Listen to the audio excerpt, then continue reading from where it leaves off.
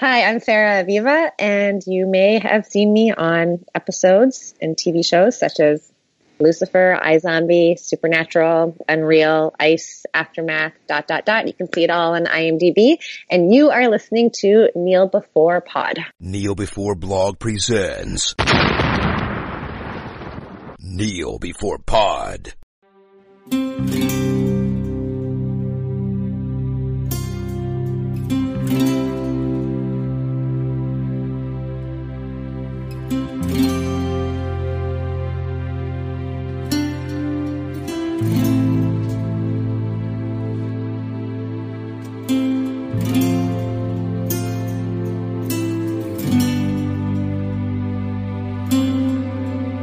Hello and welcome to another episode of Kneel Before Pod, the podcast that is not in the Dome but about to discuss the Dome. So I'm your host Craig, and this episode is all about the most recent DC extravaganza event thing, DC Fandome. And joining me here, I've got Isaac to help me chat about it, and Chris also to help chat about it. Hello, I am so honoured to be here. It is so great to be sharing this with you, the fans. It's so nice to be invited. It's so wonderful that we're here. You're great. Isaac's great. Everyone's great. This is awesome. So fantastic to be here. Good. I like the enthusiasm. So, before we get started, we'll go to our classic segment here, not in the Dome. We're going to do Kneel Before and Rise Against. So, Isaac, why don't you start us with your Kneel Before? So I'm going to kneel before the return of Christopher Eccleston to Doctor Who. Obviously, you may know Christopher Eccleston, obviously the Ninth Doctor. He only got one series. And in his autobiography last year, it turned out that he was actually quite unwell. He suffered from depression. He was suffering from anorexia during the time. It was quite a horrible time for him.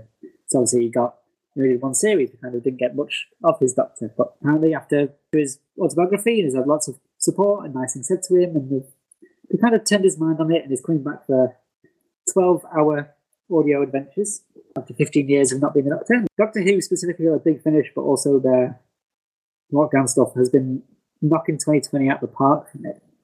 I think they just released today David Tennant, Tom Baker audio team up that was recorded over lockdown as well, and Rusty Davis and Stephen Moffat has been writing short stories and putting them out on Twitter and stuff, and Jodie Whittaker's been recording stuff in her costume for kids to sort of tell them, like, oh, here's how to, stay inside and stay healthy and stuff. So, especially in lockdown, I think they're one of the ones that have been really, just doing so much content. And I never expected Chris Eccleston to come back. So, a big Doctor Who fan, I'm super excited to hear those returns. Yeah, I didn't think there'd be a chance in hell of that either, to be honest. Christopher Eccleston's always seemed like this kind of actor that does a thing for a little while and then never goes near it again. So you get him for one film or you get him for a few episodes of something, and then he moves on to the next project. But yeah, I think with this stigma of mental health sort of disappearing, he's maybe feeling a bit more open about why he does that. And I think with Doctor Who as well, it was well known at the time when he was filming it that he was exhausted, and the way they were filming it was slave driving pretty much. And that's why they brought in those once a season Doctor Light episodes, where the Doctor would not be in it very much. Give them a break in filming so that they can rest up before they have to do the bigger stuff and whatever else. So he's willing to kind of re-engage with it for those that enjoy it. I mean, obviously the Big Finish stuff will never be canon, will it? It's just a bit of fun, really. Yeah, it's all fun, but that's the fun of it, really. Especially with stuff like time travel. The Doctors met Winston Churchill like 6 different times, or like 6 different things, and all that stuff in the old days before the new series, and they wrote books and people wrote stories and all that and stuff on forums and whatever. So when it comes to stuff like that, I don't really worry too much about canon when it comes to stories, as long as you like it. Like, if you don't like it, don't worry about it. It'd be a lot easier if that was a rule for just in general. Yeah. Well, usually the current showrunner wrecks the canon of the last showrunner anyway. That's kind of the rule, yeah, they just challenge each other. It's the equivalent of J.J. Abrams and Rian Johnson in Star Wars, just destroying each other, just with each subsequent film. Pretty much, yeah. It's so passive-aggressive, isn't it? But yeah, that's cool. If you want to listen to that, when does it come out? It's 4 box sets. The first is coming out in spring 2021. It'll usually run quite a while. They probably do 2 a year, so it'll be 2021 to 2023. Cool. check out that. Look for that. Sounds good. And Chris, what's your Kneel Before? So a little trailer popped up this week for a new Netflix original movie called Enola Holmes, based on the Enola Holmes Mysteries book series. It stars Millie Bobby Brown out of Stranger Things. Looks like it might be a bit of fun. It's basically following the lesser-known sister of Sherlock and Mycroft Holmes, who's a bit of a tearaway, and it just sort of seems a little bit fourth wall breaky, but yeah, seems fun. What was the name of the sister that turned up in the latest series of Sherlock? Oh, that was Euros Holmes. I reviewed those episodes and I can't remember. Yeah, I always get confused. What do we really want? More Sherlock. But this looks like a fun alt take sort of thing. I mean, you were talking about canon there earlier on. How many different adaptations, versions of Sherlock Holmes have we had now? But it looks really good. It's got Henry Cavill in there playing Sherlock as well. So, can't go wrong with that. Helena Bonham Carter playing the mum of the Holmeses. Henry Cavill as Sherlock Holmes. We're getting a spin-off of that. That's what you really want, isn't it? Just this super ripped, monstrous Sherlock Holmes. He has to reload his brain every time he has a new deduction. He just does all these like mind palace stuff while lifting weights. Yeah. So you've got Henry Cavill as Sherlock and Sam Claflin as Mycroft. Okay. It does look super fun. And the trailer only came out, was it yesterday? I think it was yesterday, yeah. Yeah. At time of recording. Yes. Yeah. For you listening 10 years in the future, this thing's been on a long time. Following the Kneel Before Pod rules of time travel, yeah. Yeah, that's it. It either already exists, will never exist, or might exist soon. We don't know. Yeah. I saw that this trailer existed, but I didn't watch it. I probably will have a look at the trailer at some point. It seems really good fun, though I will put the caveat that either the humour in it will be really annoying and it will be awful, or it will be fantastic fun and just an enjoyable watch. But mainly, I'm Kneel Before. Did you laugh during the trailer at any point? I chuckled a couple of times, so there you go. Well, that's a reasonable sign, I suppose. Yeah, it looks sort of charming in like a...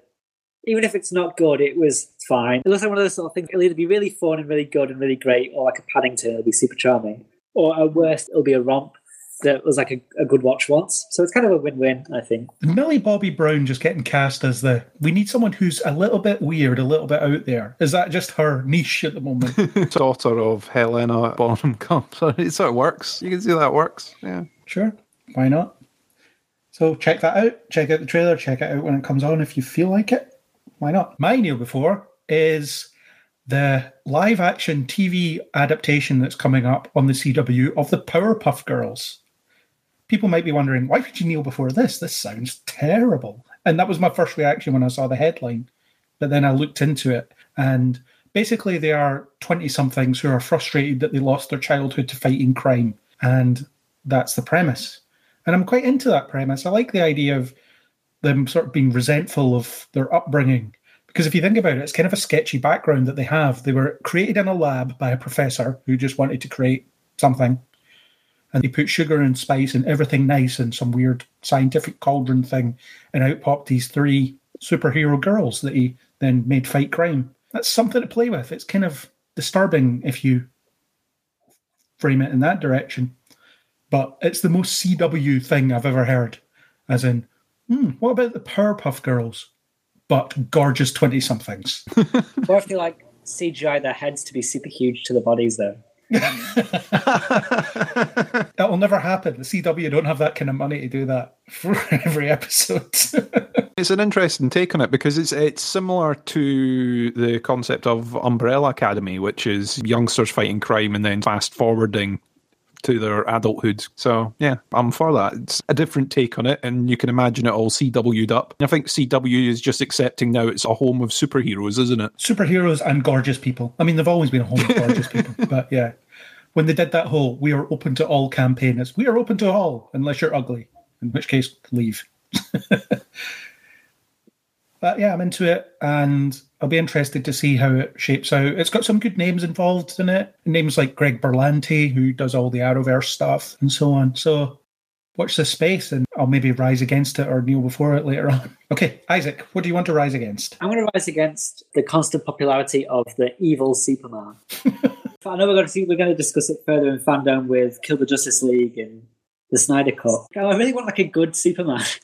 Like a good Superman. Because even Man of Steel is a bit Source, there's some weird ideology in that film. Like, it's fine, but there's a lot of weird don't help others ideology from his parents, which makes it a bit clunky.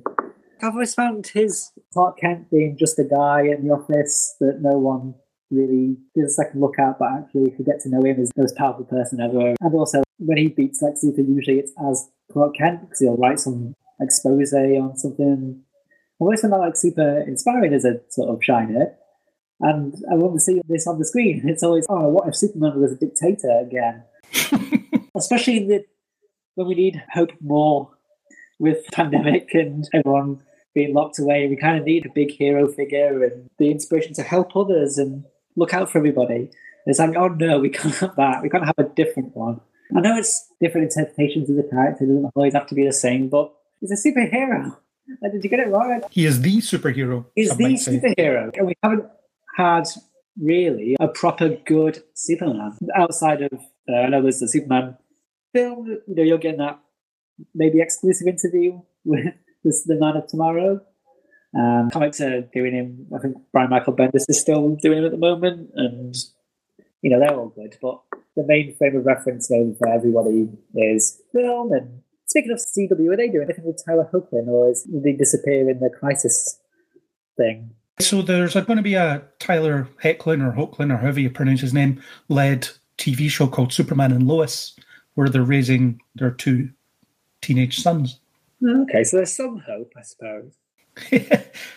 Yeah, although it's quite funny because if you watch Crisis on Infinite Earths, it's constantly about how this Superman that we've got in our universe kind of sucks. The Brandon Routh one, he's the paragon. He was buddy, yeah. We don't need an take on Superman. We just need him to talk someone out of a suicide and save a cat, and then tell someone off for not putting batteries in their smoke detector or whatever. It'd be so cheap. Just get Henry Cavill and stuff. There'll be excuses. He can always take his shirt off to wrap up a newborn child or something. He doesn't have to punch everything. And then, I don't know, you can kick a paedophile in the sun for the action scene in the third act or something. Well, there's always something. I think it's so depressing with that. They kill the Justice League and obviously Snyder puts depressing, but we'll get into it later. But it's always I want to see a really good Superman doing good things and then giving hope to everyone. Well, the CW Superman is that, to be fair. He is very Christopher Reeve in the way that he conducts himself. But they have this awkward habit of every time he shares screen time with Supergirl, they make sure there's dialogue that references how much better she is at something than he is. Like during Crisis, they're doing this thing where they're heat visioning something to give it power, and he collapses first. And then they reference it later, or they fight at some point and Kara beats him because she's stronger than he is. So they just keep doing that. I think it's more we need to make our lead hero look better, but he is that. So you might get that out of the CW one if you chose to engage with that. The animated one, he's very traditional as well. Yeah. Or different ones. I think the things they're putting in the fandom and stuff, like the mainstream stuff. Little Lex Luthor's in charge of fandom. I don't trust him as an alien. Yeah, and we'll get on to talking about Superman or the lack of Superman when we talk about fandom in more detail. But in the meantime, Chris, what's your Rise Against? Rise Against. So I did a Netflix Neil before. I'm going to do a Netflix Rise Against, which is that they've announced that they're going to be doing a sort of drama-based thing on the Tiger King. Now, it's already been a documentary that was wildly successful. Now they've decided, do you know what we're going to do? We're going to dramatise it. And I just think that's a bit unnecessary. It's like we've already watched a really good documentary that was really well put together, pretty jaw-dropping, got lots of people talking about it. Doesn't now need to immediately become a drama. What can you show that is going to be any more shocking than what was seen in the documentary? It just seems unnecessary. It is, yes. Milking the cash cow, isn't it? It is. I get why they're doing it. It's for the money. But yeah, just for entertainment purposes, just doesn't seem necessary. It seems that you've already told a very good story there. Are they getting Nicolas Cage as Tiger King? I'm not too sure. I know that we've got Kate McKinnon is going to be playing Carol Baskin. I've read that, but I'm not too sure. There were rumours about who was going to be playing him, but not too sure. Okay. Maybe it might have been one of the rumours. It has to be Nicolas Cage. Only one man can be that crazy. or pretend to be that crazy while still being able to work with them. It's one of those ones that you're like, okay, so you've done one documentary that worked rather well, and now it's going to be turned into a series of, I don't know, it was going to be like 4 series worth of dramatized content. I wonder if Netflix are catching on to the fact that no one talks about any of their stuff like 2 weeks after it's been on, though. Because you get a dump of, say, 13 episodes of a TV show or however many episodes Tiger King was. People are talking about it for a couple of weeks until everyone that's going to watch it is caught up with it. And then the conversation just stops. So it's almost that they have to follow up on some things because it stops the conversation from happening. That is true. Nothing really, except maybe Stranger Things is probably like the only one I can think of that continues after its sort of burst of popularity when it's initially released. It has a bit of a longer run, Stranger Things, though. A longer run, yeah, but the conversation still stops. I think it's because they're a bit quicker about announcing the next season of that than they are with certain other things. So I guess what happens is you stop talking about season 2 and then they've announced season 3, so you talk about that for a bit. They start filming it, you talk about that for a bit. They get a trailer, start talking about that for a bit and so on.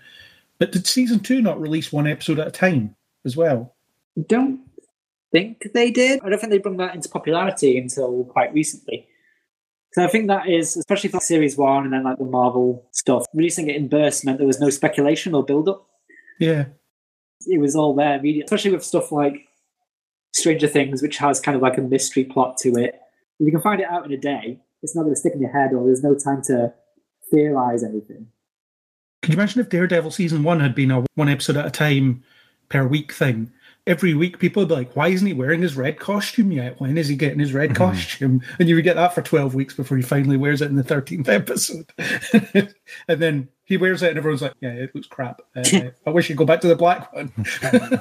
I mean, the thing is that episodic thing allows people to discuss the show in real time. The problem always with these bingeable shows where the entire season goes up at once is you'll speak to someone and say, oh my God, have you started watching it? Oh, yeah, I've been watching it.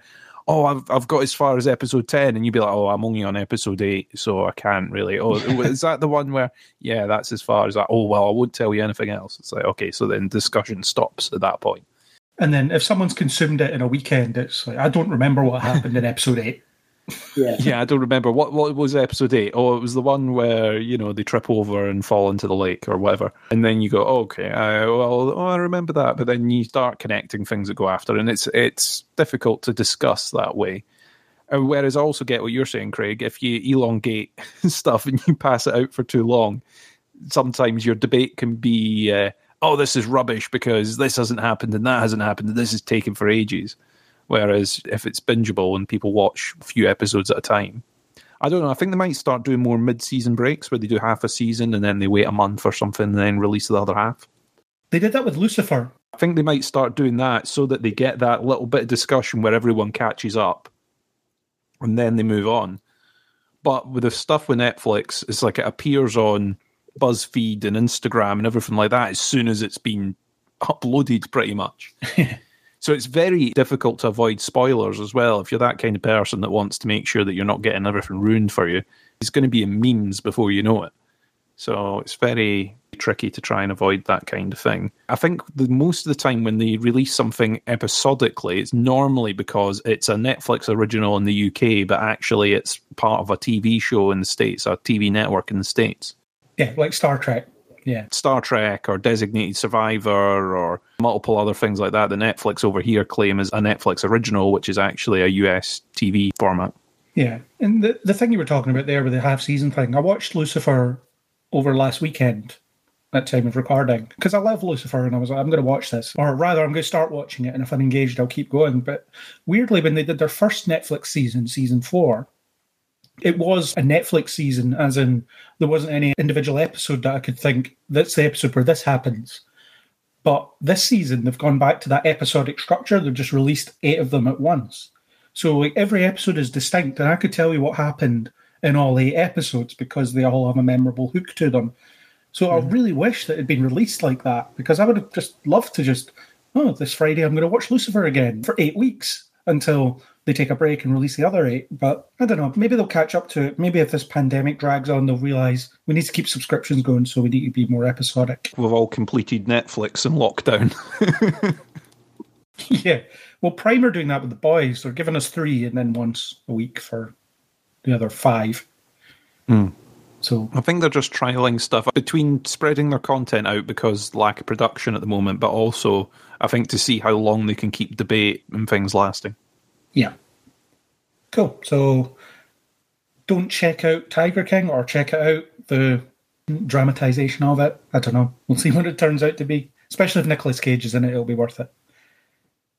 So, my rise against, we're getting a remake of The Thing. Blumhouse are developing a remake of The Thing, which is one of my favourite films ever. John Carpenter is involved in some way in a production capacity, I think, which might mean he's just put his name on it to enable it as an adaptation. It can happen. But I think The Thing, the original one, is a pretty perfect version of itself with great and gory and grotesque effects and a really tense and claustrophobic and paranoid atmosphere that I've never really seen since. They did a prequel a few years ago, also called The Thing, that was okay. Not as good, but it was okay. And it was set just before the film. And I just don't see why they're remaking this. What other angle is there? You can adapt something else from the short story it's based on, I guess, but it seems that we already have this and already have it in its most perfect form. They're doing quite good at the moment, aren't they? The Invisible Man. Yeah, but they also made Fantasy Island, which was crap. So they don't always hit it out the park. Yeah, it's a good one to do with a low budget. Well, I suppose except for the effects, but it's a bottle episode film, I guess, because it's in a central base with like 5 people. So all your money's going into the effects. But I guess it's like it can be made. It's not overly big budget, so it's a beloved 80s thing to reboot on the list. It's quite a good one for the businessman because like, oh, it'll make money returns and you just need some good creatures, and we can get John Carpenter to put his name on it. Not that really means anything, but we kind of think like, oh, if he says it's okay. It's like Steven Spielberg putting his name on Jurassic World. It's still crap, but his name's on it. It's one of those ones I rise against quite often when they do remakes of different things. Disney in particular going back and doing stuff. It's like, why? Why are you going back to this? Oh, it's a known commodity and people will go and see it. It doesn't need to be done. The original is still there and is still okay. So why go and tweak it? But it is just cashing in on property that's owned kind of thing.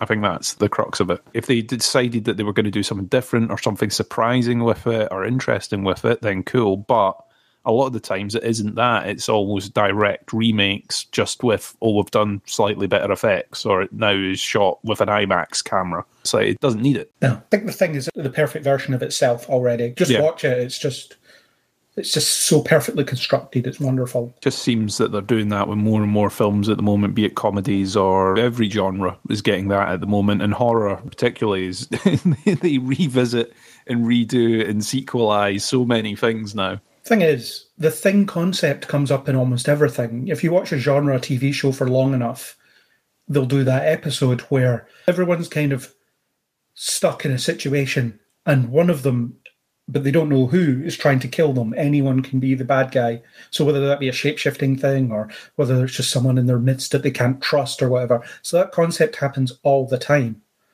So make that. I mean, make an original take on that rather than doing this. I mean, you won't get the name recognition, but Blumhouse have that reputation as we make good horror films sometimes. So people might just watch it on that. Plus, as Isaac says, the budget will be relatively low and you don't need to make a huge return in order to make money out of it. But we'll see. I'll watch it anyway, probably, so I can drop my monocle in my martini glass and be upset. So that's it. Kneel Before Rise Against is complete. Let's go into the dome. The fandom, that is. And I really want to start with Batman because I'm sick of Batman. And I just want to get out of the way. Sick of Batman. Now's not a good time to be sick of Batman. It's never a good time to be sick of Batman. You're kind of limiting yourself if you don't want to talk about Batman. Well, no, I do, but just get out of the way. Plus, he'll turn up throughout this conversation. I've got a few very specific grievances with the trailer. Okay, well, lead us off. Okay, time to start with, why does Riddler's handwriting have to be so bad? Like, I know it's really clever. It's like a 4-year-old's writing because, you know, that's the writing of the Joker. Joker, his writing was rubbish and they're going on that sort of weird loner thingy, but I don't know. well, I've got maybe 2 or 3 things, but I've watched her a couple of times. I'm like, you can come up with riddles and codes. You know, he's an indoorsman. But I just think with the old days, although there's obviously very big Zodiac, David Fincher vibes, they used to cut up magazines as the cliche sort of hide the handwriting trick. Very distracting. I think the Riddler would have had way better handwriting. Like, his penmanship is terrible in this film. I mean, he spends all his time working on the riddles, so he doesn't have time to do the calligraphy to send them out, I think. But yeah, it's that on-screen shorthand, isn't it? It's a scribble. Instead of neat, perfect handwriting, it's scribbled, scrawled handwriting to show sort of a troubled mind or, something you should be scared by, isn't it? It's that on-screen shorthand that we see quite often. I thought the trailer was okay in the sense that it gives me an idea of what it's going to look like. I don't think it looks all that different from a Nolan Batman film, which I find off-putting because are we just stuck with this aesthetic for the rest of time because people like Christopher Nolan? And listening to Matt Reeves talking about it was what excited me a bit more because that guy sounds like he is fully on board with what he's doing. He loves the idea of what his Batman's going to be, and he's promising that it's going to be different. It's a hugely different take. It's all about year 2, which we've never seen on film. He's going to do all these different things. And then they show us a trailer that's kind of more of the same. It looks like they're going with like the more detective side, and he's looking with the police, and him and the villain sort of have this game, and he has to work it out as opposed to this isn't a thing, he can just run in and punch. But also, you can have him, Poison Ivy or someone, or Mr. Freeze, or someone a bit more supernatural. Because, otherwise it does look a bit like a Nolan movie. And now there is, with this Riddler and with the sort of the bits of plot we get from the trailer, there was a quite recent Jeff Johns comic, Batman Year 1, Volume 2, in which it's early Batman, the beginning of his career. Riddler is a sort of a bomber, but he's targeting specific people to do with financing a corrupt mayor. And it's like bomb riddles around. I know that he said is Long Halloween and Ego, the Tim Sale comic, like 2 of the ones Matt Reeves used when he was coming up with the story. But if anyone wants to check out Earth 1 Volume 2, there's a very similar feeling. So I know Jeff Johns is the Kevin Feige of the DCEU at the moment as well, so I think he might have, I don't know if that's his, sneaking his workbook into it and stuff. There is that kind of feeling where it is quite real and grounded, and the villains, there's a penguin, he's just a corrupt guy, he's not got trick umbrellas or anything, he's just a guy, and Catwoman's in it as well, and I don't know, it might just be because I didn't read that one quite recently, and it's the same sort of early in his career working with Gordon feeling. But I think it's too many coincidences for me. Chris, what did you make of it? I think the trailer's all right. I mean, we know that they haven't completed shooting yet. We know that it's still a sort of early development trailer, this. It's interesting. Like you say, it's very much got the Nolan aesthetic. And again, it worked well in Batman Begins and with that trilogy, but do we really need to retread the same way again? The interesting thing about this one is it's jumping in at year 2, so it's not doing like an Origins as much as you'd expect. Batman Begins, it kind of went from, I'm going to dress up as a bat, and then it fast-forwarded to, I'm completely perfect at doing this now, I've got this sorted. So maybe we're going to get a bit of a more imperfect trainee Batman in here, I don't know. So it seems interesting. I like that we've got sort of emo Bruce Wayne. Is this? So seems an interesting way of doing it. I don't know. Am I going to end up watching it? Yes. I am going to end up going in and watching it. But is it going to be much different? I don't know. Like you say, the people involved are very enthusiastic. If there was something that came across on Fandom, it's that everyone is very enthusiastic about what they're putting out. So, yeah, it fills me with a little bit of confidence that. And the casting, the sort of other cast that are around Robert Pattinson seem quite good. You've got Jeffrey Wright. As much as I go on sometimes about how Westworld can be disappointing towards the latter ends of the season, Jeffrey Wright's performances in that are always very, very, very good when he's given stuff on the page to do. He's brilliant. So seeing him as a Jim Gordon character, pretty good. I didn't know, it was only when I was sort of doing a little bit of stuff before this podcast that I noticed that Andy Serkis is playing Alfred. Yeah. So that sounds quite interesting. I don't know what that'll be like. So yeah, I think there's some interesting things there. There's a lot of good components. So let's see. They've announced who's playing the Riddler and stuff. I don't know if this is, obviously we don't know what the have the film spot going. But do you think they might have missed a trick with announcing it? They could have had the actor playing, like, you know, the secretary to the mayor or something, and it's, you know, there's suspects and it's a real case. Or do you not? Nah, we all hate that. It's the John Harrison as Khan and whatever Blofeld was originally called before everybody figured it out immediately. I suppose. But I mean, you don't have to say that they're the villain. You know, you put them in as a guy somewhere, and then you keep it till the end to, like in a Poirot or sort of thing, you have the big cast, and you have, like, the mysterious killer. Obviously, we all know it's the Riddler, but we don't, and, you know, the voice in the trailer is modulated and stuff. So I think they could have not said, this person's playing the villain, but who's the villain?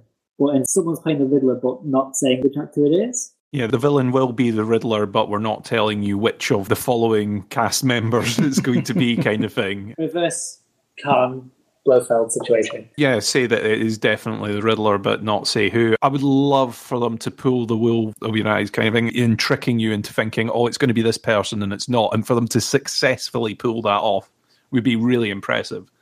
The problem is that normally the marketing gives it away, the interviews give it away, screenshots give it away. Their own marketing campaigns and stuff always trip up when they try and do these things. The lies of the filmmaker give it away. No, he's not playing Khan. Like, come on, J.J. Abrams, sharp. Of course he's not playing this. He's playing this completely other character. Okay, so who's your villain then? Oh, it's this guy. Really? You've invented yourself a new villain? Oh, good. But yeah, it's very difficult for them to do that. I would love for a surprise like that. Like you say, it would then play more into the sort of great detective side of Batman that they always say that they're going to do, but never really pull off. If you did have a proper investigation, instead of you sitting there going, oh, it's him, the whole time, you'd have that sort of, oh, who done it? Who's this? Set up 3 characters or something as potential and then run it through. Yeah, I think the detective thing is something that's sorely lacking. You get it in The Dark Knight where he tries to shoot a wall with a bullet or something like that so he can match it to another bullet with a fingerprint on it. I still, to this day, have no idea what the whole point of that scene was. I don't understand why it's, well, look, that bullet shattered in the same way that this bullet shattered. It's a bit more random than that. You need to probably do it more than 4 times with a Gatling gun that only fires. I don't know. It's rubbish, but I think Michael Keaton did a bit of investigation in the first Batman movie, but again, not a huge amount. So, and Ben Affleck, he looked at computer screens a couple of times and he tried to hack stuff. So that's a bit of detectiving. But yeah, if the whole film is a detective story, that'd be great. And the Riddler is a perfect villain to do that. But then you limit your interaction between hero and villain because he has to find them, which, as Isaac said, would be great if you didn't know who the Riddler was. So then when you see him, it's, oh my God, it's this guy. But we'll see, I guess. And based on that trailer, it seems like the Riddler is the main villain and everything else is just texture. So you'll have Cobblepot, you'll have Selina Kyle, you'll have all the rest of them, but they're just part of the world, but they're not the focus of it, which is a good world-building thing, I guess. Depends if they start to feel like a distraction from the overall plot, though. That can happen, I think. Yeah, I would have guessed a couple of parts, either some sort of cold open with Batman, and that's why he's driving away saying he's crazy, or he's maybe a Riddler target, and he's got some connections to organised crime, and that's who he's escaping from. He won't have a plan. It'll just be one of the mob. He'll have some goons, maybe. I guess you want to do a few of these films, like her and Bruce Wayne will become close over 3 or 4 films, or how many? It's balancing it enough where it doesn't feel like it's sequel bait the whole time. Like, oh, let's set up this, and this, and this, and this, because we're going to make tons of these. You know, you want to, have them there for a purpose, not necessarily distracting from the plot, is a very fine line to try and walk, I think. Yeah, we don't want the scene where they sit down and explain what all the sequels are going to be about. The Amazing Spider-Man 2 made that mistake. The Mummy, as in the most recent one, made that mistake. In fact, Batman v Superman made that mistake. Let's sit down and introduce all the Justice League characters, but we're not really having them in this film. This is just a scene where Wonder Woman reads an email, and that's world building. It's bad world building. And they've also got this announced Gotham PD TV series, which is, well, we already had a TV show about Gotham PD. It was called Gotham. And apparently this one, it was set up as a prequel, which it still is, but it's a Batman Year One type thing. So it is about Gotham PD when Batman is just a rumor and people are talking about him and things, but how long can you eke that out? Well, obviously, it can't have much more than one season, can it? Unless it's in real time. Every episode is just a single day in the lives of these people, and then you can have 365 episodes because it's all just one day. But how far into that can you get until you actually have to show Batman in some way? So we've got a crime scene photo of some weird caped figure jumping out the window, things like that. Is that a thing they could Agents of S.H.I.E.L.D.-ish do? Like, the first series is year one, and then... We talked about how the worst things Agents of S.H.I.E.L.D. did was those sorts of tie-ins. Yeah, where you're jumping into the scenes from the film or trying to tidy up after that and then jump after. I mean, you could do it where your series picks up after, so you've got one which is a prequel, the next one takes place after the events of the film that you've seen, kind of thing, but that's the kind of coordination that never really happened. In the Agents of S.H.I.E.L.D. podcast, you'll hear us chat about the fact that because one wasn't allowed to know the secrets of the other, so the TV show was never really allowed to know the 100% plot of the film, it meant that they couldn't react in any way or react properly. And I imagine this Gotham PD thing would be very, very similar unless they managed to really share the information properly. If they'd managed to do that, then great. But the problem, a lot of the times, where TV shows are told, oh, you can't use Batman or you won't use Batman, as much as I've argued, and I saw it on some of the fandom stuff, was like, oh, we've never told them that they can't use Batman. And it's like, really? Would they really go that as far as they've gone in some circumstances to just not show Batman if you hadn't told them otherwise, kind of thing? So if you've got the whole Gotham PD thing and it's all, oh, well, this mysterious man has left a note giving you clues to who the murderer is this week, or the goons just happen to be tied up when you get there to rescue someone, sort of thing. Eventually, you've got to cave in and show Batman. And Gotham had that exact same problem, which was, no, this isn't a Batman origin. This is based on Gotham PD. And then, of course, by the end, you have a version of Batman. So, I don't know. Also, TV budgets, film budgets, what cast you can get in, who you can't get in, stuff like that. Well, it's an HBO Max thing, so I would imagine Jeffrey Wright would be contracted to do both, surely. So then you can have Gordon in both things. Exactly. Westworld is an HBO property. He's already very much in with HBO, so yeah, of course. Yeah, so I don't think you'll get Robert Pattinson in here, though. I mean, that's the beauty of it. It can just be a shadow. You can just have the silhouette or someone stood on not a goblin, what are they called? But whatever. You know the things. Gargoyle. Gargoyles, yeah. I mean, the thing is, Titans, I don't know if either of you have watched Titans. The first season of Titans had a very similar problem where they're constantly talking about Batman and doing flashback, but they're mainly showing him sort of in shadow, off screen, behind a window pane or something like that. You never actually see Batman. I mean, I guess it wouldn't be out with the realms of possibility to get some stuntman in the Robert Pattinson costume for some scenes here and there. Yeah, you don't have to pay a costume. Like, yeah, just get someone. Just get someone to fill in. Like, Batman is all designed about shadows and smoke and never really showing his face. But the thing normally is that people want that interaction, don't they? Yeah. Between your lead or your cast and Batman. They don't just want to see Batman come in, do a fight, disappear. They want that interaction or that knowledge of what's going on. I reckon what they might do, maybe he hasn't fully developed the suit yet. So like there might be a bit where there's like the Daredevil design, just like a balaclava and like... He's not the Bat yet, he's just a vigilante and he can do that way. And they just have a guy in a leather jacket and a balaclava, just punch a lot of people. Yeah, maybe. Gets a taxi instead of his own Batmobile, that kind of stuff. Yeah. Gets an Uber. I don't know. The trailer looks okay. Emo Batman. It's kind of embarrassing that Robert Pattinson managed to shake the emo vampire perception over a number of years and now he's back playing emo superhero. It feels like a bit of a step back. But I don't know. We'll see. We'll see when it comes out, I guess. Matt Reeves is excited, so maybe I should be excited, but I'm not. Because I'm sick of Batman. So, speaking of being sick of Batman, Snyder Cut. We have the Snyder Cut trailer, and it's a lot of footage that we've seen before. It's some bad CGI of Darkseid and Desaad as well. They both look like PS2 cutscenes, as people say. I wouldn't say they're that bad. I think they're more early PS3 cutscenes. I'll give them that. But I don't know. It looks okay. It just kind of looks a bit more like Batman v Superman, which, if you hate that film, you're not going to like this. And anyone that's convinced themselves that it's the second coming of film Jesus, it's not. It's not going to be that. It's going to be what you didn't like about the last one that you made. But longer. But longer. 4 hours. 4 bloody hours. Who's that third Goblin guy? You got Step and Darkseid, and then Desaad. the guy who fought Vision in Edinburgh. Yeah, it looks like that. Yeah, Desaad, his name is. Is he just another of the generals of Apocalypse? Yeah, he's another one of the New Gods. Is that what they are? Or whatever the New Gods or something else. But he's one of them, yes. He's one of Apocalypse's guys. It's really weird and out of place frame. A lot of the other stuff in the trailer we know because we've seen the movie. So we know like the Aquaman jumping in the water and the Wonder Woman and the Flash and stuff. And then suddenly just a frame of just this dude.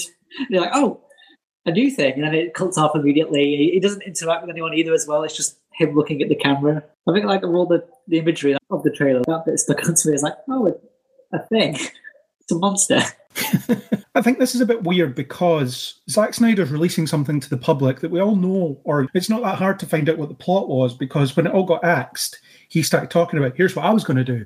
And we were going to do this post-apocalyptic, literally, because the planet's called Apocalypse, future, where the Justice League have been destroyed and then the Flash goes back in time to give them another shot at it, etc., etc. So we already know how this plot's going to play out, and we see another version of the kind of nightmare scenario where the Earth's destroyed and the Justice League headquarters are in ruins and all that kind of stuff. So I'm fascinated to see this, and I feel like if this is good, or at least a little bit better than the Joss Whedon version, DC will just be like, yeah, that one doesn't count. This is the real one. This is the real one. We might make another one now because people kind of like this. I don't know. But the trailer is, yeah, it was all right, I guess. It's a lot of what we're already seen. If you watch the very first Justice League trailer, it's very similar. Yeah, there's lots more Ray Fisher in this. He's the heart of the story, apparently. Yeah, and also obviously there's been all that stuff where he's been talking about Joss Whedon cutting him and all this sort of bad stuff that's coming out there. So I think there's a bit of animal Ray Fisher in, so we know that like he gets a decent go this time, sort of thing. Yeah, but why, oh why, was Hallelujah scoring the trailer?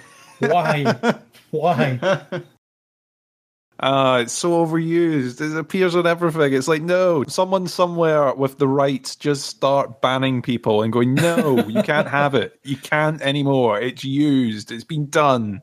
And sorry. Zack Snyder got laughed at the last time he used Hallelujah to punctuate a particular sequence. Yeah, why use it? You just don't. There's so many other Jeff Buckley songs. Feel free to go and use another Jeff Buckley song. You know, it's fine. It's fine. We don't mind if you pick something else, but why that one all the time? The trailer, I was kind of the same as you, Isaac, where when I was watching it, I was like, see odd frames of stuff that I've not seen and be like, oh, that's interesting. But a lot of it was like alternate camera angles to stuff that we've seen before. Like the scene with Aquaman going into the water. Okay, we've seen him do that shot before, but this is just a slightly different way of framing it.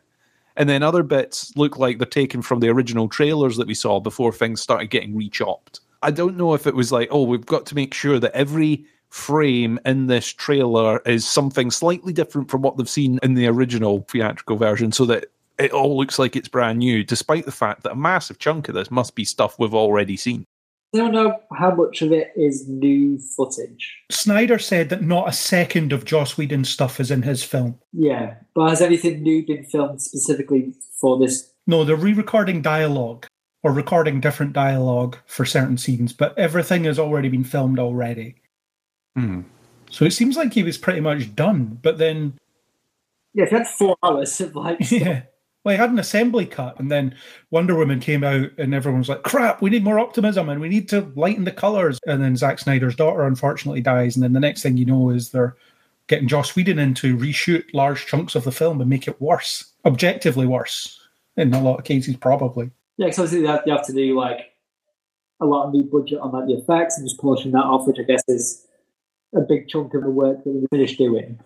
Yeah. I think the thing that puts me off it a bit more is Zack Snyder himself, because the guy is such a... Oh, is that weirdest tweet where it's like, I'm making this for adults? Yeah, he's so smug. That's the word I was looking for. He's very smug. Yeah, he's like super edgy. And yeah, there was this journalist, I forget the guy's name, but he called out, or he commented on the trailer, and this was when it leaked, which was a couple of hours before it actually was revealed at Fandom somehow. It just leaked somehow. I guess some disgruntled, unemployed DC employees were like, oh, screw this, I've got this in my hard drive, I'm leaking this, whatever.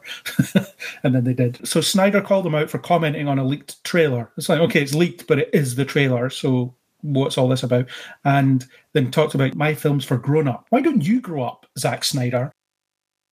I'm sure you wouldn't be saying that if he was praising the thing that got leaked.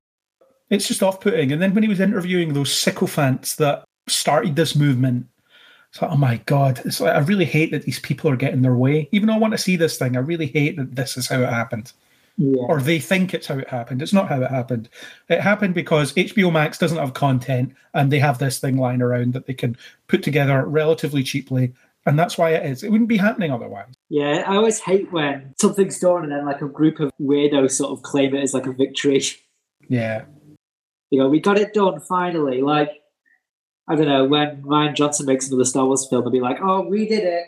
We all said we were wrong, but we got him to make another one. I was like, no, it wasn't anything to do with you. It's just the guy that got in. Yeah.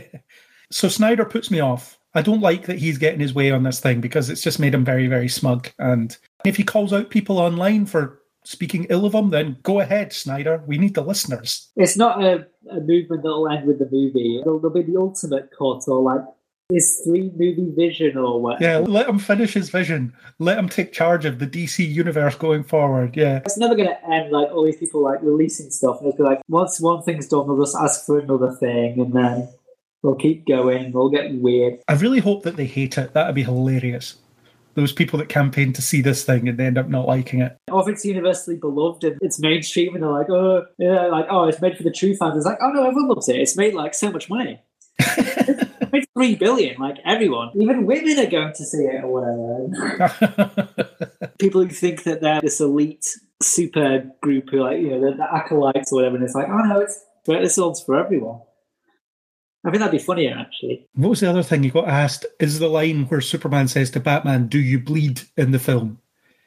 And he says, no, because that doesn't make any sense. Actually, it does kind of make sense because it is a follow-up to the line that Batman said to Superman, which was really stupid. So, yes, you put the do you bleed line in, you started this.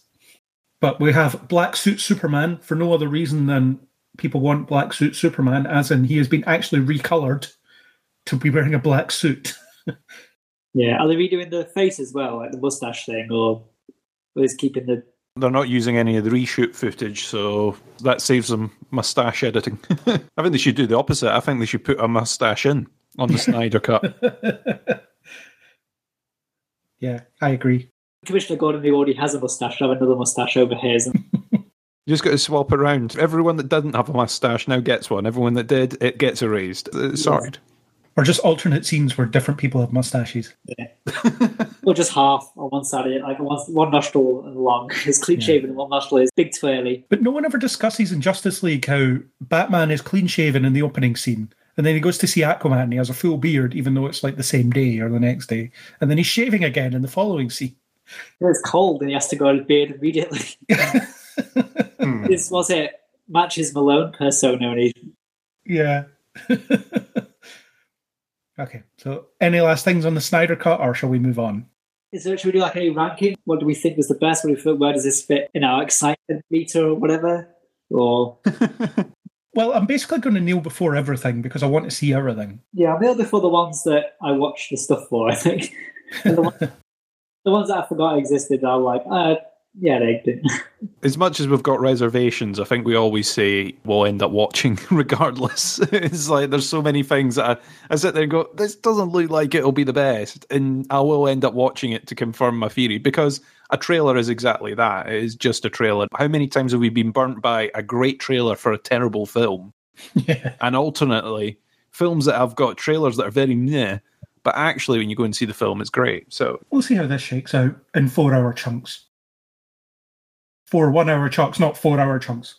Yeah, spread out across multiple months so that you get a subscription for each month.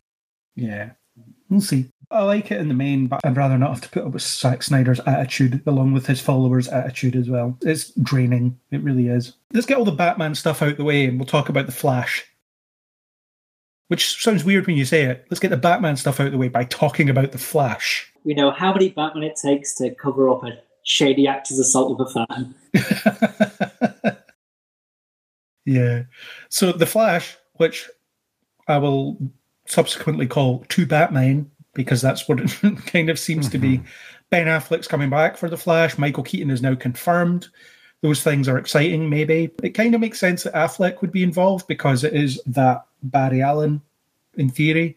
So if they are looking to get him out of there and establish kind of a new continuity using him, it makes sense for him to leave the old one behind.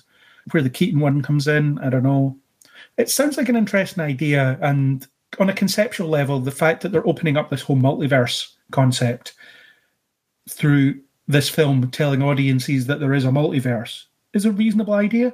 Although having the first Flash film be a continuity-breaking film when there's no continuity break is a bit weird. Also, Batman is such a dominating presence a lot of the times in these films that to have multiple Batmen in a Flash film is like, oh, it's another Batman film with the Flash.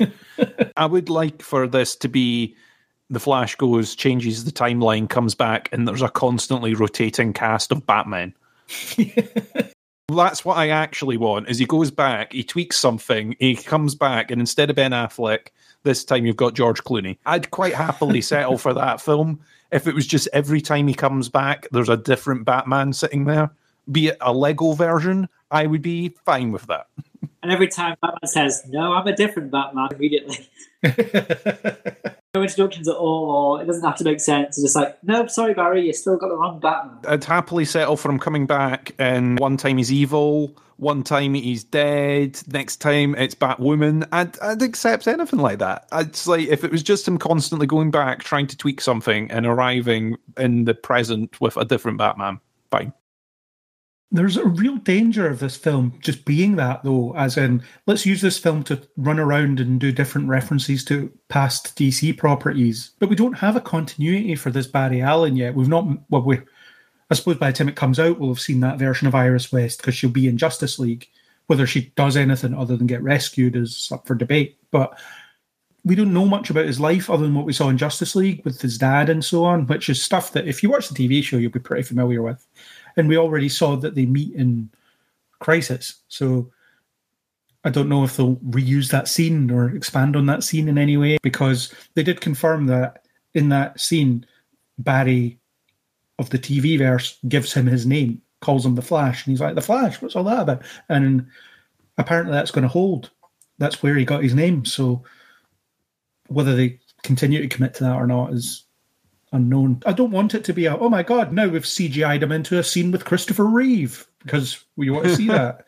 I probably shouldn't assume that, because that assumes that they want to do something with Superman, which apparently they don't. So maybe it wouldn't be Christopher Reeve. It'll be Adam West. That's what it'll be. They'll put Adam West in there somewhere. It just seems, like you say, it's very odd to go for something like Flashpoint first for a thing that doesn't have any continuity, except the fact that they're trying to really spell out the multiverse thing for people that don't know it. I don't know enough about the characters, the people about him, to give him any weight at the moment. And the tone from him and the marketing and the way they presented the stuff on Fandom was that they sort of took the mick a bit. They had a bit of fun with it. It was very energetic. It kind of, again, goes against the grain for a lot of the DC content. So if it means that they're able to go in and play about a little bit and have fun and bring a bit of light to that universe, then I'm kind of for that in a way, where they've got Shazam and the Flash kind of playing off that kind of tone, then it might be it. But the fact that you then start including brooding Batman in it kind of brings it back down again. So, yeah, I don't know. Yeah, and the panel, I mean, there wasn't anything to show, but like Ezra Miller's flash facts, they were horrendous. Flash fact, did you know that a hippopotamus is faster than a human? I guess I did. I don't really care. It seems a weird first step for this. I guess if they decide that we're just going to CGI him into old DC films that you've seen or whatever, then that could be fun. But I don't know if they will muck around with the universe in any way, and then what will be the end result of it as well. So it's very odd. One of the things that I noticed about that panel is that we had the Black Adam reveals later on, and they had all this concept art, and they had done some voiceover stuff for it, and they had done a lot of work to sort of show a bit of concept of what's coming. And for Flash, a film that's been in development for way longer, it's had cast attached to it, it's had all sorts attached to it over time. The only piece of concept that they really gave was a drawing of Barry's new suit. A shadowy drawing of his new suit. A shadowy drawing of the suit over a bit of zooped up music, and it was like, ta-da, here's the suit he's going to wear, and it's like, okay, I suppose that makes sense, but you're not really telling us much about what this film's going to be about, any sort of other concept art, apart from the fact that Barry Allen is going to wear a suit that makes him look like the Flash, which we kind of knew already. Yeah. There was other concept art released on Facebook and things that showed the Keaton Batman and all that kind of stuff. They didn't show it during the panel, so it was a multimedia event, supposedly, and you're supposed to look in all these different places to get all these different things. But, yeah, the panel was okay. But the multiverse conversation, I mean, this leads in naturally into it. I thought it was great where you had those 4 panelists, Greg Berlanti and Jim Lee and so on, talking about these things. I thought that was really good because they seem to have woken up to the thing that we've all been saying for decades. We can handle more than one live-action version of a character at a time. We understand that they might not necessarily be connected. Before, they were not about that at all. You would get it in Smallville, where it's like, well, we're making Batman Begins, so you're not allowed Bruce Wayne.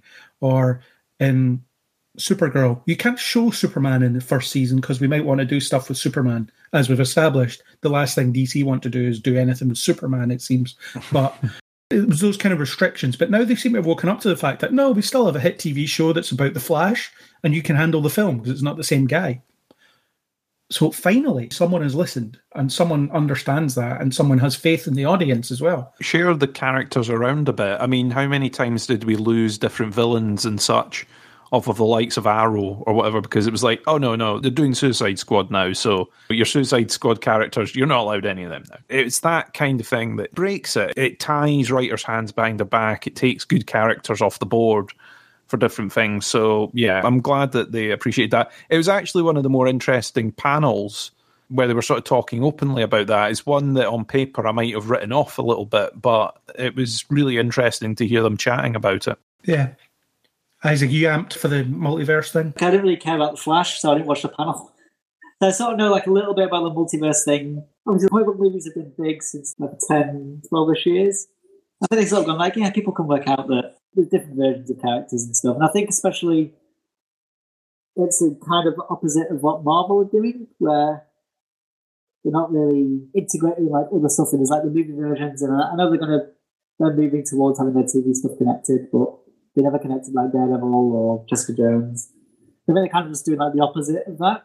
So that could be fun. And it also means you can have weird one-off takes. You can have like a weird Lex Luthor film or like a weird version of an alternate someone, not Superman please, but an alternate someone.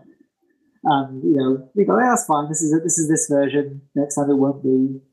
So I think it allows for more interesting goes, I guess, because you have like different takes and you can do different stories, and you don't have to worry too much about setting up a sequel or anything. You can just have a story and tell it in one. So obviously, like we'll find out more when they make more, or when they make new stuff, and that's more exciting then.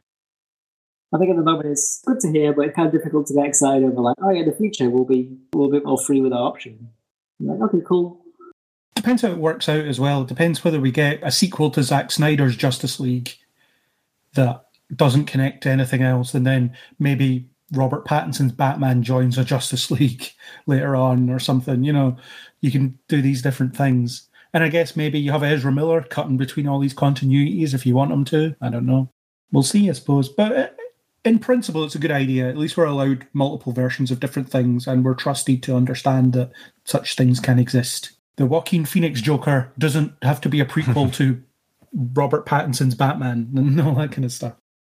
Yeah, they don't need to connect them. I mean, I'm sure at some point they will try and connect some of them together, but yeah, I think doing standalones works. Joker as a one-off, do a one-off. And the fact that they pitch it as a one-off, one-time thing, we're not going to do anything with it, and then suddenly it's like, we're going to sequelize this so many times, and it's like, oh, okay, all right, fine. Yeah, so we'll see how it all shakes out. I think the multiverse can be a really interesting thing. Different one-off stories are good, or can be good. And if they're not, then it's just a one-off, and you don't have to worry about it poisoning your universe, as DC have had problems with before. So, Chris, you mentioned Black Adam, also known as DC's The Rock. It was pretty good. The idea that he was a slave, got given powers, and now he's a villain. He's going to be fighting the Justice Society, which is an idea I quite like. I hope it is a true villain story, though. I don't want it to be, no, I'm actually a good guy. I was just misunderstood. No, just do a villain story. Give me a villain story. Yeah, I'm totally for like a villain origin story. You see it from their point of view, but you want them to be a villain. You don't want it to be, oh, let's make us totally sympathetic to this character. You don't want it to be that way around. You want to show that they are actually a villain, especially if you're then planning to sort of crash it in towards Shazam and stuff like that. You are wanting it all plain and simple, because it'll be very difficult to go, we've got two heroes in this film, though one's actually a villain, but one's a hero, okay? That's the bit that I think will be more difficult to sort of follow. But The Rock is just ridiculously enthusiastic behind this. I've already said how enthusiastic everyone else was. Yeah. So seeing him behind this, the work that they've done on the concept art and everything, yeah, really interested in it. I loved when they started the reveal. It was this, like, panning through this CGI temple, like ruins of a temple. And then you just see the silhouette of The Rock, and you know who it is instantly because he's very distinctive. It's almost like, oh, you're finally here. I've been waiting for a while. I'm so glad you showed up. I'm just going to talk to you about this film. And then they do that awkward Skype call. And I think this was a hallmark of the whole thing, all these awkward Zoom or Skype calls, these edited ones where people are just not quite sure how to interact with one another because they're not in the same room. But they got the guy playing Atom Smasher, and The Rock's like, he's always been one of my favourite comic book characters. And I'm just sitting there thinking, has anyone ever said that Atom Smasher is one of their favourite comic book characters? I mean, yeah, The Rock's always going to like someone that can make themselves huge at will, I guess, because that's him. That's what he does.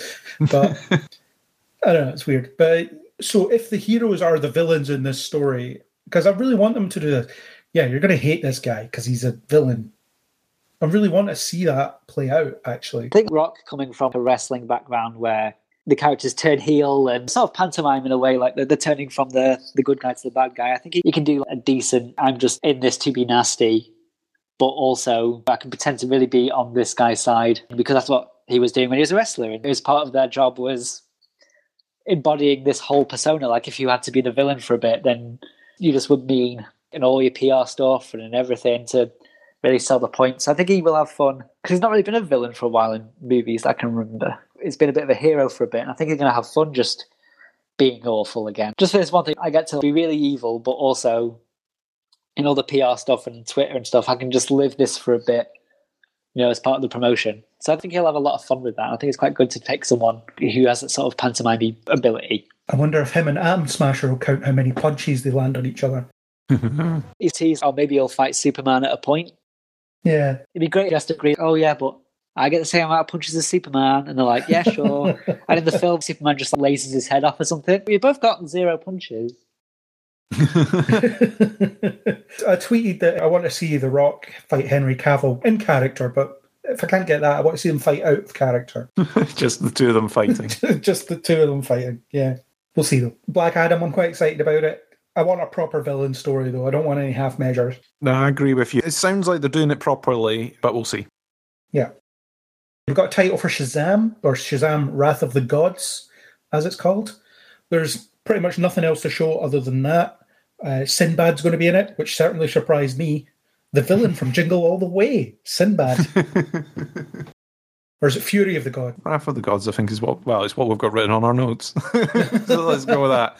Let's go with that, definitely. But yeah, it's Sinbad in there. I don't know, have they reached the point where the phone book of people that have not been in comic book movies is getting slightly thinner? Now, yeah. We're kind of running out of people here, everyone. Who have we got? We've reached Sinbad. Okay, put the call in. It is Fury of the Gods.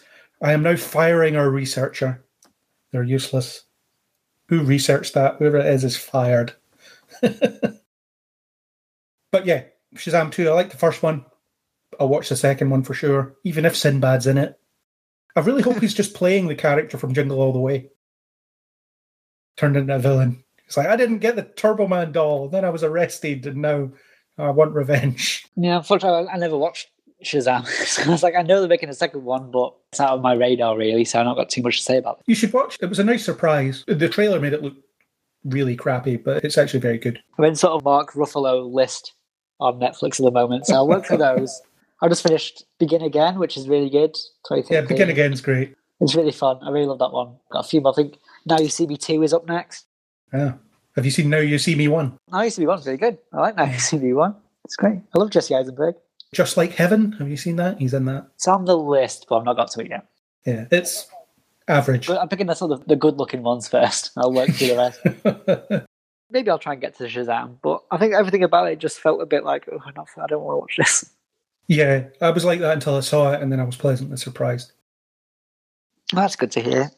Maybe before the second one comes out, I'll have to watch the first one like I usually do with the sequels. I was similar. I didn't see it when it was out at the cinema. I saw it once it came out on demand and stuff. So, yeah, just the marketing and stuff ahead of it, I was like, this isn't going to be for me. I'm not going to enjoy it as much. And at the time, there was other stuff that I wanted to see, so didn't get around to getting it. So I watched it once it came out on demand. Yeah. Wonder Woman 1984. We got another trailer for it that showed Cheetah. She looks all right. She looks very Cheetah-like. People were worried that she was just going to be some woman called Cheetah, and then they would fight. It's more of the same that we've already seen in terms of like the jokes and stuff, but I think it looks good. Pedro Pascal's, what's his name? Oh, Maxwell Lord. Maxwell Lord looks good, yeah. It's been weird, Wonder Woman 2, because I'm not really feeling too much hype for it. Like, I'll go watch it. I'll love the first one. But I think, I don't know, maybe because... We're supposed to have seen it by now. Yeah, but I mean, even when the first trailers came out, in the before times, when trailers came out, I think even then I was like, yeah, sure, I'll watch this. But I think with this one, it looks fun, and you got Maxwell Lord and Cheetah, and I assume the invisible jet, maybe, or just a normal jet, and a shopping mall, and it's all colourful and exciting. But I'm sort of like, yeah, I'll get around to it, but I'm not buzzing. How many Batman actors have they forced into it, though? Was it 1984? So, I don't know. They could lasso past his parents getting shot in the background somewhere. Is this how films are going to be rated now on, 0 to 5 Batmen? Yeah, that's it. Yeah, and it's not like a rating scale. It's just how many were in it. How many Batmen you managed to Yeah. It'd be Michael Keaton, but before he's Batman, I guess. So, yeah. It looks pretty good. I think the cast all seem full of beans, except from Chris Pine, who looked like he wanted to be anywhere else than on this call. Do you think he'll survive the movie, or do you think he'll die in the movie? Or I think he'll die in every film, and then in the next film, he'll be inexplicably brought back somehow. My money's on maybe to beat the Cheetah, she has to undo all the magic, and he'll obviously disappear because it was brung there by magic or something like that. There's a hint in there that it's all through wish fulfillment, isn't it? It's granting wishes in some way, and she's obviously wishing that he was back, and there he appears, and then once everything's undone at the end, he's going to vanish as part of that, isn't it? Yeah, and Kirsten Wiig's like, I want to be a furry, and it's like, yeah, sure, great. I want to be the original furry. I'm the furry. Yeah, we'll see. And Wonder Woman or Diana is like, I want an eagle metal costume thing. And then she gets it. There's not a lot of context, which is fine, I suppose. I don't really want to know the plot before I've seen it. But it's hilarious that we should have seen it like 2 months ago. Or a month ago. Yeah, it's supposed to be out in... Was it July? I think it was July. Yeah. Yeah, so yeah, it's supposed to just be out. And when is it? Is it pushed a year, or is it one of these ones like to net where it's like it might come out in October? It might be November. Oh, it might be November. Yeah, I think that's where it landed most recently, but who knows, it'll probably get delayed. Maybe. We don't know. So that's Wonder Woman. Not much to say about it. Here's the highlight of fandom for me, though. The Suicide Squad. James Gunn's The Suicide Squad. We didn't see any footage, but we saw some behind-the-scenes stuff of them running around blowing stuff up, and they've promised it's going to be a 70s war thriller, which kind of excites me. I like the idea of that, and the characters they've got, and they all feel expendable, except from Harley Quinn. She's the only one who's not expendable, but everyone else seems like they could be. Yeah, I think it's definitely having fun with the cast. He's not picking well-knowns again. Got like Harley Quinn and Boomerang as like the ones from the sort of established, and then just like the weird ones. And Rick Flag. Rick Flag. And Amanda Waller, of course. Yeah, but they don't really matter because they're sort of separate. I know like the handlers. But yeah, they're clearly having fun with the most nonsense. These will never be in movies characters that they can find. Peter Capaldi's the Thinker. Can't be any worse than the version that was on the Flash TV show. Definitely not worse than that. I was so happy when I saw him. Nathan Fillion getting cast as well. I hadn't read about that, or at least I'd forgotten. Yeah. If I'd known about it before that, then I'd forgotten about it already. And no Isaac. It's not Brendan Fraser. The guy you talk with every time. One of them. Was he George of the Jungle, or was he the guy from The Mummy? Those are the same guy. Oh, it's the same guy. It's the same one. Both. So the answer is both. He's both. Oh. Nathan Fillion is neither, and guys both. But yeah, it just looks a lot of fun. The game sort of descended into chaos that they played on screen, but it just seemed like a cast that was having a lot of fun. From the behind-the-scenes stuff, it looks like it should just be called Explosion, the movie, because it was basically tons of pyrotechnics going off in every scene that they were showing. But if it's a war movie, that kind of makes sense. James Gunn's like, this is the biggest film I've ever made. It's the best cast I've ever worked with. And then Chris Pratt sitting in his house going, yeah, you son of a bitch.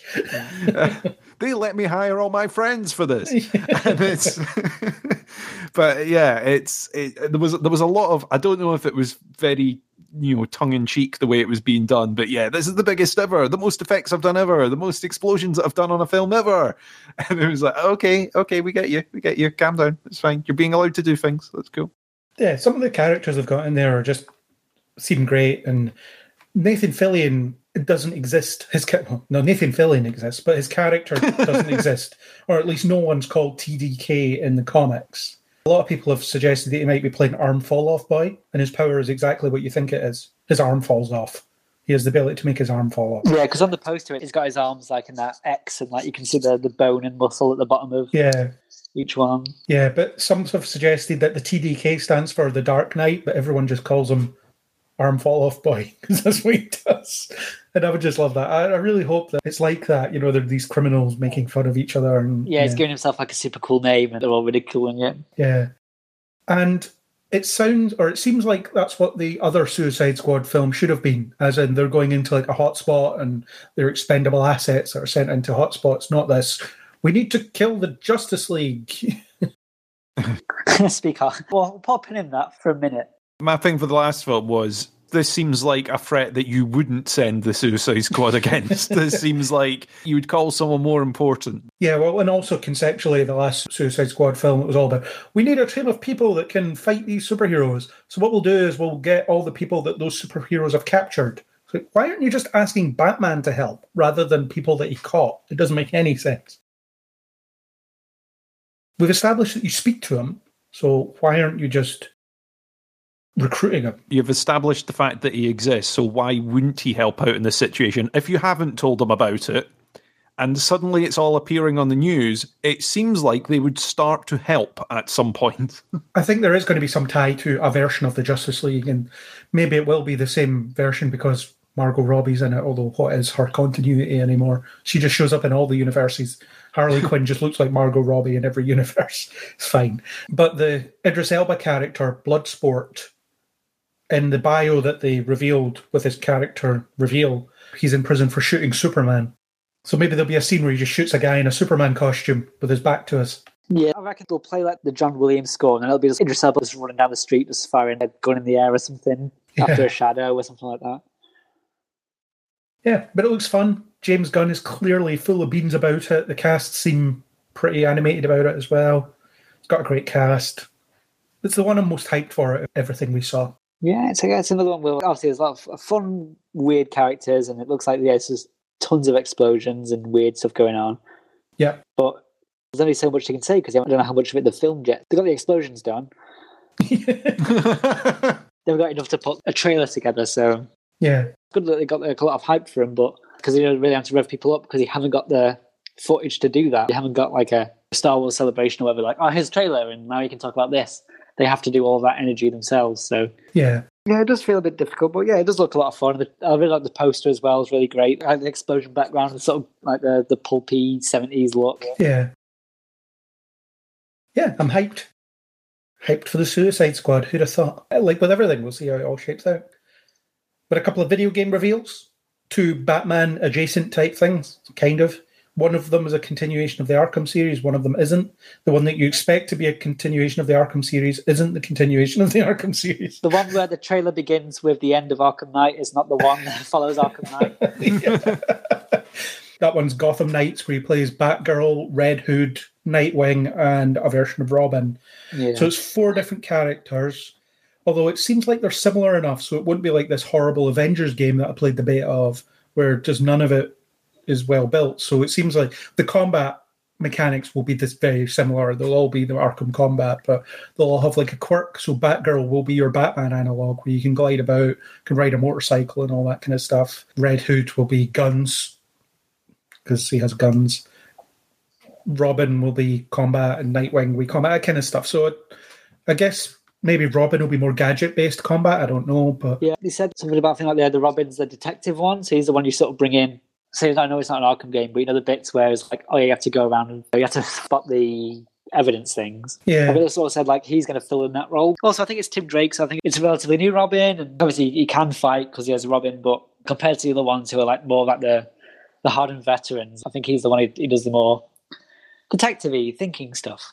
Mm-hmm. And then Nightwing is, I don't know what Nightwing's going to do. He's just very cool, isn't he? Say all the jokes. He's just going to stand in the corner and look cool. It looks a lot of fun, this. It was a really good trailer, plus the little bit of gameplay that they did as well. Yeah, they showed us gameplay, which is important for a game.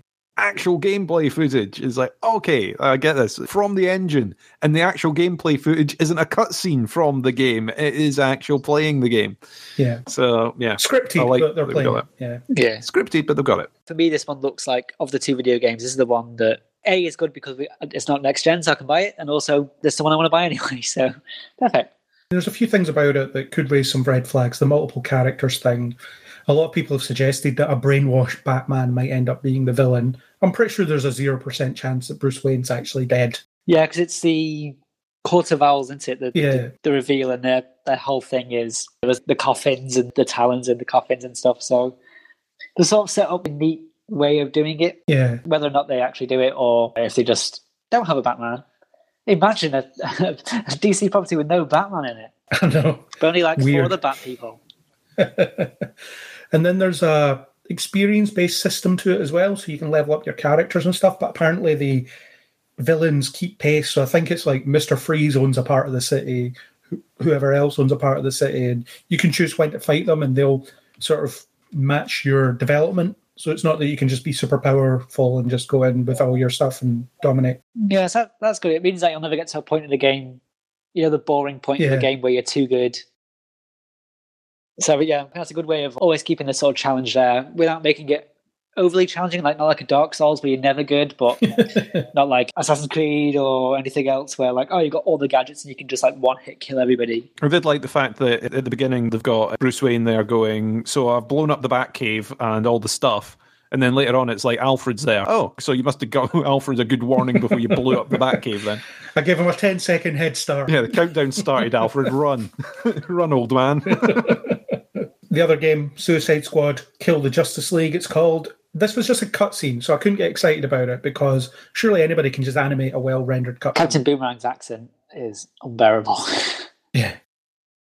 And people have suggested it might be a bit Fortnite-y, as in when you see in the cutscene, you see people jumping about as if it's Fortnite-y, and then Captain Boomerang can somehow move really fast with his boomerangs and all this kind of stuff. So it's a 4-player co-op thing, or you can play it 1 player with 3 AI partners, which suggests to me that I'm just going to hate it, or that it'll be underdeveloped in terms of just the skill sets or whatever. Yeah, I think this is the one I've sort of had the least focus on. Brainiac looks cool, kind of like a big Brainiac ship.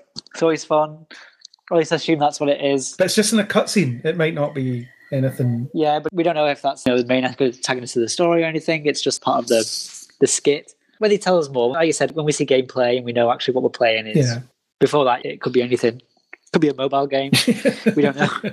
Well, no, it said it's coming out on PS5 and stuff in 2022, so it's firmly in the next gen. So we'll see.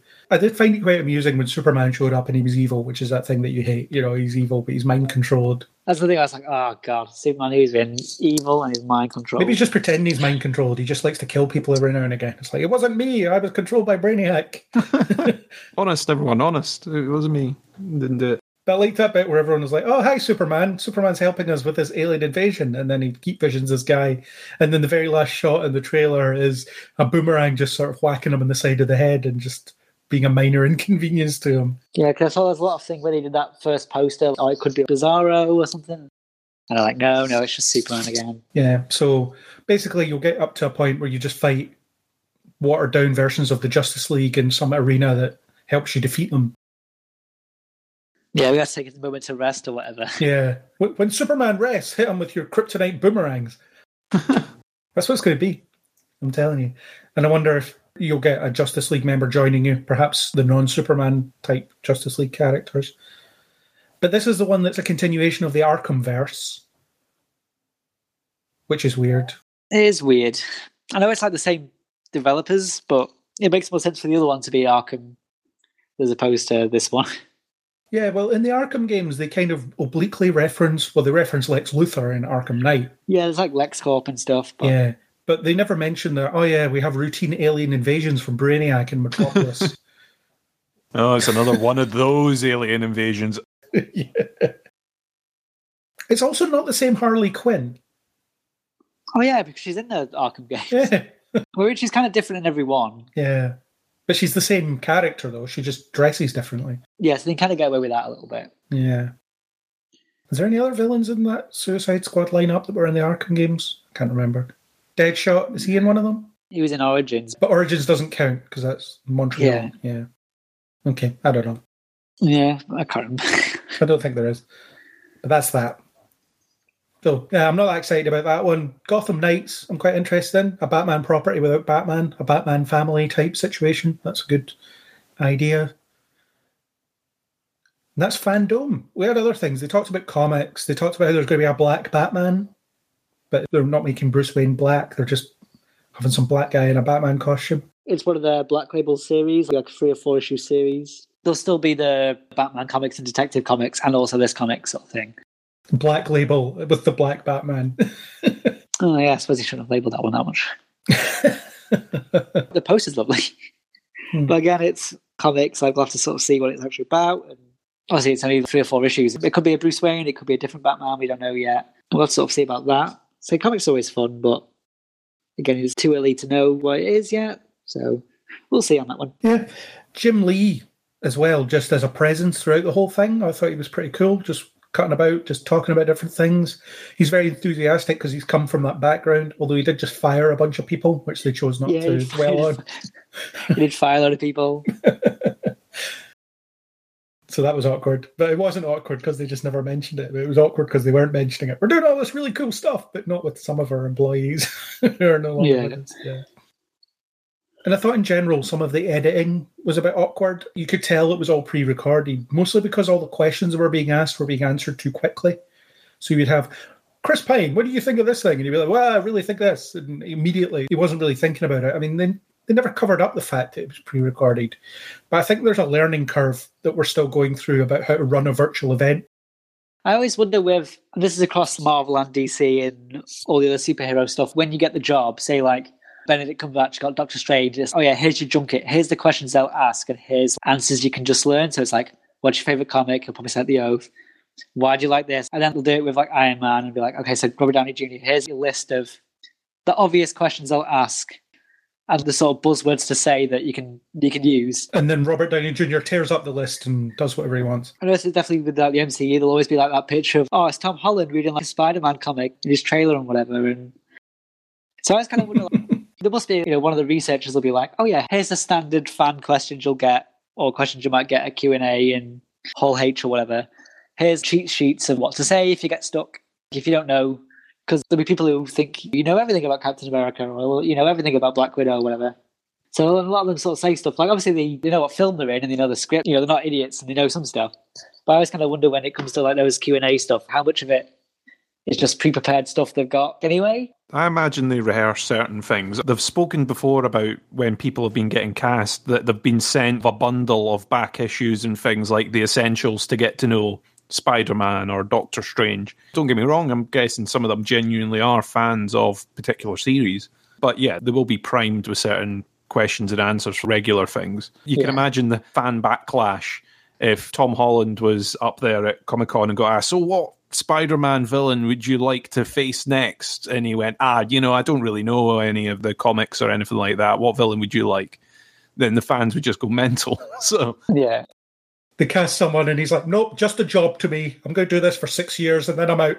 No, just a job to me. I read the script, that's it. Don't need to read anything else. Read the script, not watched any of the other films, don't really care. This is mine now. It must go with everything else, even Star Trek and stuff. It's like, you're the new captain in Discovery. Here's some easy questions to say. Oh yeah, maybe you want to fight the Borg, and maybe you want to watch, I don't know, the one where they go to the Nazi planet or something. I don't know anything about Star Trek. Everyone who's cast in Star Trek always says, yes, it all goes back to my childhood when I would sit and watch on a Saturday night the original series with my parents. We would always watch it, and I was really drawn to Captain Kirk and all these stories. It's that Hang on, you're you 20. Yeah, it's as if people won't trust you.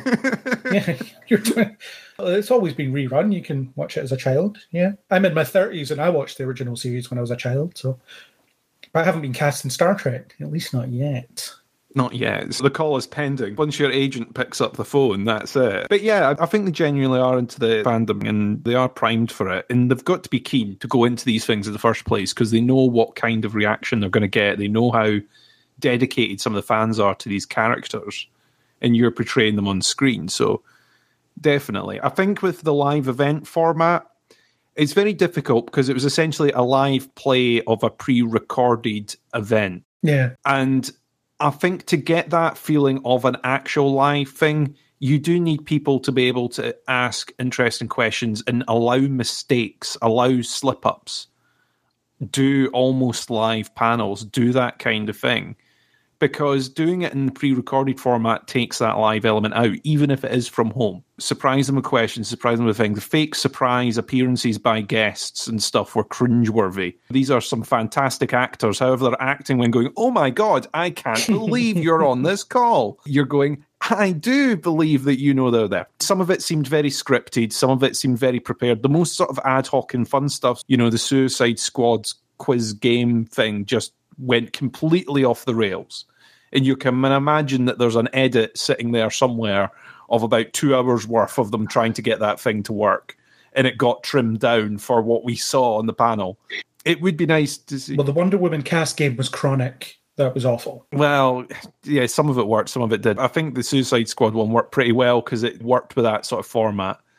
But that style of show, and not a style of show, sorry, style of film and the way that they're doing it, and the cast that they had being all sort of buddy like that worked really well. But yeah, for those sort of events, if you're billing it as live and must see real time and must interact real time, you kind of need an interactive element. Even if it had been the people in between the segments, the pre-recorded segments being live and interacting with audience members, I think that would have added an element to it. Because these green screen talking heads in between, introducing us from all the different places, as much as it was great to do the worldwide atmosphere, get someone hosting that live section. Get someone there that is able to take a question from the audience and answer it, or get a panel of people to discuss in between the different panels, even if it takes 5 minutes in between each panel or something. Yeah. So that there's a bit of interaction there, even if it's not with the panelists, because you want that to be all perfect. You want everything that's not supposed to slip out, not to slip out. You want all those answers perfect. That's fine. Do that. But then in your in-between sections, interact with the fans. They had a scrolling screen of messages that were coming in saying how great they were, that were all filtered and fantastic. Put those questions and things up on the screen. Answer those questions with a little panel in between. And that, I think, would have worked better. I get that the technology is difficult. I get that recording that kind of thing is difficult at the moment. But I think that would have added the element that made it feel more live. The fact that even the in-between sections weren't, I think, made it more jarring. Yeah, I agree. And some of the panels were better than others. I really liked the Women of Colour LGBT. I forget what the actual panel was called, but you had Candice Patton, who plays Iris on The Flash. You had Nafessa Williams, who plays Narissa on Black Lightning. You had the new Batwoman. She showed up a few times, talking to people. Her first the first appearance of her I've seen outside of the announcement and things. So that was really good to see her and get a feel of how she answers scripted questions, I guess. I don't know. But that panel was really good because it talked about these issues that are prevalent, and it showed that as an organisation, DC have a commitment to representing that and how they all feel an important part of what that progression is. And them sharing their stories about when fans have contacted them to say, thank you for doing this, thank you for being out there, thank you for giving me something to look at on television and see myself in, and things like that. So that's really positive stuff, and I think they should do more of that. And I think this should be an annual event, I think. DC should show up every year with stuff and just promote the hell out of themselves for a few hours. It might be a live thing next year, which will be great. They can get people in a room. So Disney do this D23 thing where they are forsaking Comic-Con and just turning up at this thing to talk about all their upcoming stuff. So DC could be doing the same thing. Yeah, because you have like Star Wars Celebration as well. Yeah. And I think the same with this year, instead of E3, there was like the PlayStation one and the Xbox one and stuff where they're just doing solo thingies. I'm not sure if, like, in terms of viewership, how that worked. I don't know if either of you have looked into has the viewership or the online presence of new things been as big as it would have been if there had been an E3 or Comic-Con? Or The DC thing was well watched. Comic-Con at home wasn't, because they had everything so tightly constructed that it just, there was no room for it to breathe and people weren't that interested. But I think the Fandom thing was a huge success for them. Yeah, especially because it had the Batman and had video games and Suicide Squad, so it had some good stuff to show. I think that sort of helped as well. Whereas Comic-Con, I think it had some stuff. I don't know if any trailers came out of Comic-Con this year. Or... Not really, no. There's not much for people to show off at the moment, and then DC were obviously saving up for their own big event. Yeah. And I think it's kind of shown that for some of these events, you could do some sort of combination of streaming panels plus the live element if you're able to go. And a lot of these cons and things where the big announcements are made are in the States and whatever, and a lot of fans cannot fly over to the States and get tickets. First of all, get tickets to these things, almost impossible. Also, flying over to the States and stuff like that, very expensive and very difficult. So it's very limiting when, we've announced exclusive stuff at this panel, which you cannot see until someone uploads a really rubbish mobile phone copy from the back of the hall for you to watch, kind of thing. I think doing some sort of combo online element might be a way going forward. I do think more companies have realised that, we don't need to go to this massive trade show to announce our thing.